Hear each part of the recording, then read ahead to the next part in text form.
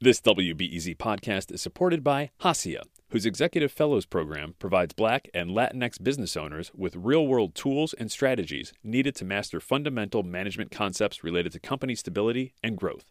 Registrants learn through one-on-one executive coaching sessions with subject matter experts in the areas of finance, business development, operations, and legal. More info at haciaworks.org. This WBEZ podcast is supported by the American Foundation for Suicide Prevention. Suicide is a topic that hides in the shadows. It's time we talk away the dark, learn how to spot the warning signs for suicide, and how you can have an open, caring, real conversation to help save lives. Visit the American Foundation for Suicide Prevention to watch the new short film and learn more at afsp.org/talkawaythedark.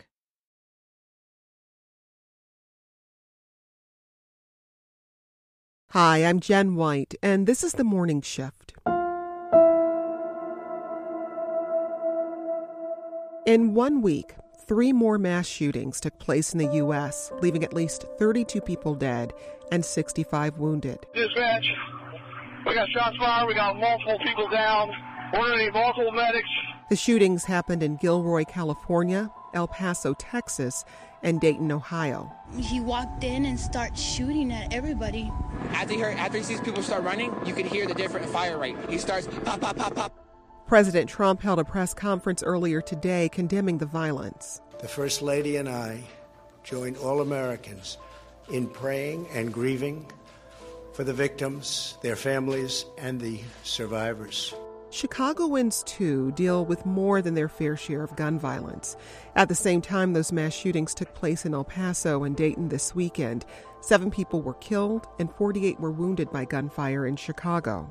When the country marked the 20th anniversary of the mass shooting at Columbine High School this past April, we brought in 2 Chicago teens trying to solve the issue of gun violence in their schools and their communities. And we want to replay that conversation for you today. Miaya Coleman is a leader with Voice, and Antonio Magid is a youth organizer with Good Kids Mad City. Miaya explained what Voice is and what they do. Voice, which stands for Voices of Youth in Chicago's Education, is a youth-led organizing alliance that works with different organizations across the city of Chicago. We're working to end the school-to-prison pipeline, and we're also working to end social and racial injustice in schools. And Antonio, you're with Good Kids Mad City. How did that group get started? So we started pretty much right after the Parkland shooting happened, and we discussed how when mass shootings happen inside of schools, how Black and brown students get like the most of the impact of it, with most of the school resource officers coming to our schools. So we thought, how could we create a movement or a group to keep the narrative of the gun violence that is going on. So we came up with Good Kids Mad City to show the public and the nation that, Black and brown students are going through gun violence on a day-to-day basis, and we aren't, being invited to the White House. We aren't having big donations come to our schools or our communities to stop it. So, that's how and why Good Kids Mad City came about. Miaya, you grew up in North Lawndale and you went to high school in the Austin neighborhood.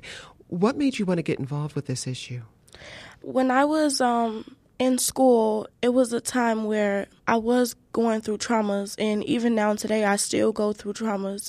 One of the reasons that I got involved, period, with community organizing was when I was 9 years old. My cousin, Michael Stigler, was gunned down in a gas station near my neighborhood. I went to school and I was unable to focus. It was hard for me to maintain great grades. I went from an honor roll student to a student not even receiving a high grade to even make it to the honor roll.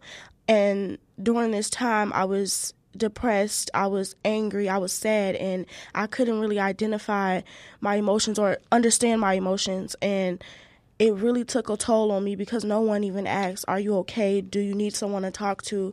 I had no counselor at my school, and it was really hard. And then when I got to high school, I started to experience even more trauma with family members passing away or getting gunned down and violent things happening in my neighborhood. And that's the reason why I said, hey, I want to do something about this. I want people to see that we go through this every day, and it's hard to even talk about it or understand what we're feeling. Antonio, was your experience similar to Miaya's? Yes. Growing up on the west side of Chicago, I've seen and experienced a lot of things that I thought was normal growing up, whether it was the poverty, the day-to-day violence, or the bad schooling that I had. This stuff isn't normal. No one's supposed to go through this type of stuff. So as I got further on in my education, getting to 8th grade where I was arrested in the cell for just trying to see my counselor and being mistaken of a kid that was cutting class, then get to high school where, I'm realizing all the political structures that, ties into keeping, communities where they are and not bringing resources into our communities. There are so many people, not just in my community, but around the world that are affected by the issues. So I felt like I needed to be that voice for them. Miaya, you work mostly with freshman students. What are some of the issues or concerns you hear from the young people you work with? One of the concerns that I hear from my students is, why are we treated like we're in prison when it comes to being in school? They say that they remember a time when they could go to school and feel safe and feel comfortable talking to teachers and feel comfortable with talking to counselors. And now they're saying we don't feel comfortable. We're not happy in school. We feel like we're in a prison. This is really a concern for me because it's like I remember being that student who felt like I was alone at school and there was no one to talk to, and I felt like I was in a jail cell, And another thing that I hear is, why don't some of these teachers, these crossing guards or the SROs have relationships with us? They claim that they could be going through something and no one even knows, and I feel like that's a big issue today. Why isn't there a relationship building process where you know the student and you know what they're going through and you know how to handle them? Do you get the chance to talk to teachers or school resource officers, people who are present in the educational system who can provide the kind of support young people are asking for? I get a chance to talk to teachers. I have talked to SROs. Some of them say the same things like, yeah, there needs to be a relationship building process. There needs to be a time when we get together and say, hey, do you need something? Is there a way that we can help you? Some of them are concerned about the child's well-being. So what is the barrier to creating those relationships? There's a time where they could, create relationships with these students, but some of them are not putting forth the effort. And I feel like that's also a part of not making this a mandatory thing. Everyone is just like, well, hey, they need this, so let's, give it to them. But they're not asking the child or the parent, what will make you comfortable with getting to know us, or what will make you comfortable? And allowing young people to develop deeper relationships with one another. Yes, one of our main goals, we believe that in order for our communities to thrive, we have to, be on one accord with one another. We have to know we have to know each other. We have to, love one another. We try our best to create those spaces where young people can come out and be whoever they identify as, and try and show our elected officials that this is what happens when, you invest in spaces such as a basketball court or a healing circle or an open mic, poetry and other types of hip hop. We've been doing medical workshops where we're teaching students how to do basic CPR on gunshot wound victims. So we're still in the work to expand what we're doing, but those are little things that we've done since we've started. It sounds like some of the work you're doing is about creating a sense of community. Miaya, one of the things it sounds like you're asking for is more mental health support for young people. More mental health is very important for the students I work with because every day they experience something, whether it's a family member dying or violence in the neighborhood or situations with housing and everything else. It becomes a really big epidemic, and not being able to talk about these problems, it should be more talked about because it's not talked about enough in our communities, in our schools, in our homes, and I feel like this is very important for people to start understanding that we go through something every day, whether you're a student, whether you're an adult, we face things every day that we're not able to talk about. So why not invest in mental health? How do you think providing those additional mental health services could help cut back on gun violence in our neighborhoods? Have you ever heard the saying, hurt people hurt people? Mm-hmm. I feel like people who do commit crimes as far as gun violence are just people who are hurt, who've just trying to make it in environments that are not even set up for us to make it. I've had peers at my school, a child, he had got shot, and he was one of our friends. You're used to seeing your friend be at school every day. And one of the kids wanted to retaliate. And it's like, it's not because he just was like, I'm going to go out and, do something to someone today because he wanted to. It was because, he was hurt. His friend that he used to see every single day, he's not there anymore, and I just believe that this would help because if he had someone to talk to, or the person who shot his friend had someone to talk to, they would be, more comfortable with explaining to people, hey, I'm hurt and I need help. That's why this is important.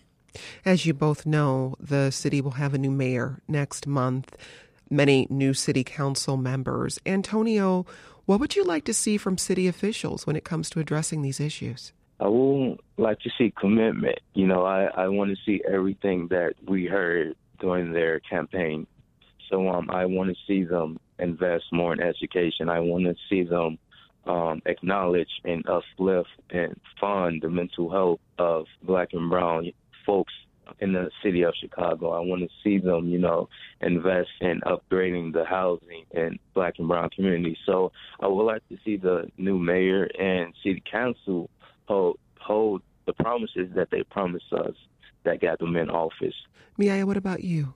I do agree with what Tony said. I would like to see, commitment. I would also like to see them invest more and take time out and say, let me maybe go in this community and see what they need or what they want. I would like to see relationship building as well. And I would like to see them really take the time out of their lives and say, let's really see if this is what they need or if this is what we want them to need. Well, for parents or other young people who want to get involved in the efforts you both are working on, what's your advice for them, Antonio?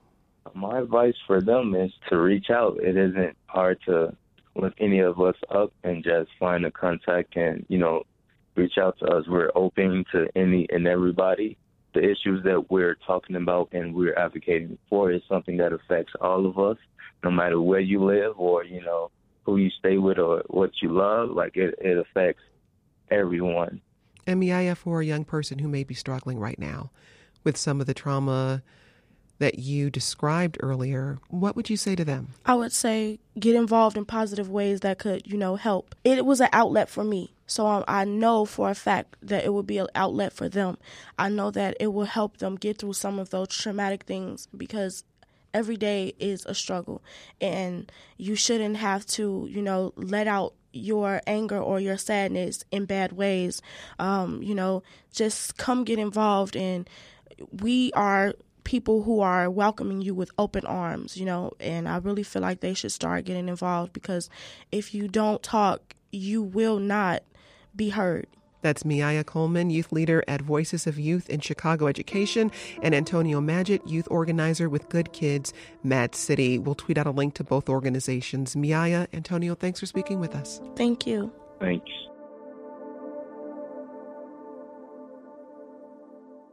And that's it for today's Morning Shift. Keep in touch with the show via Twitter at WBEZ Morning, and I'm at J. White Pub Radio. Thanks for listening. I'm Jen White. Let's talk again soon.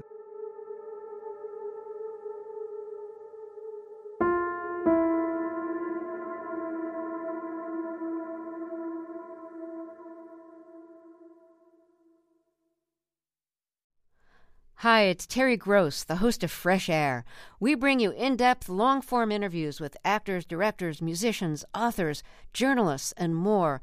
Listen to our Peabody Award-winning Fresh Air podcast from WHYY and NPR.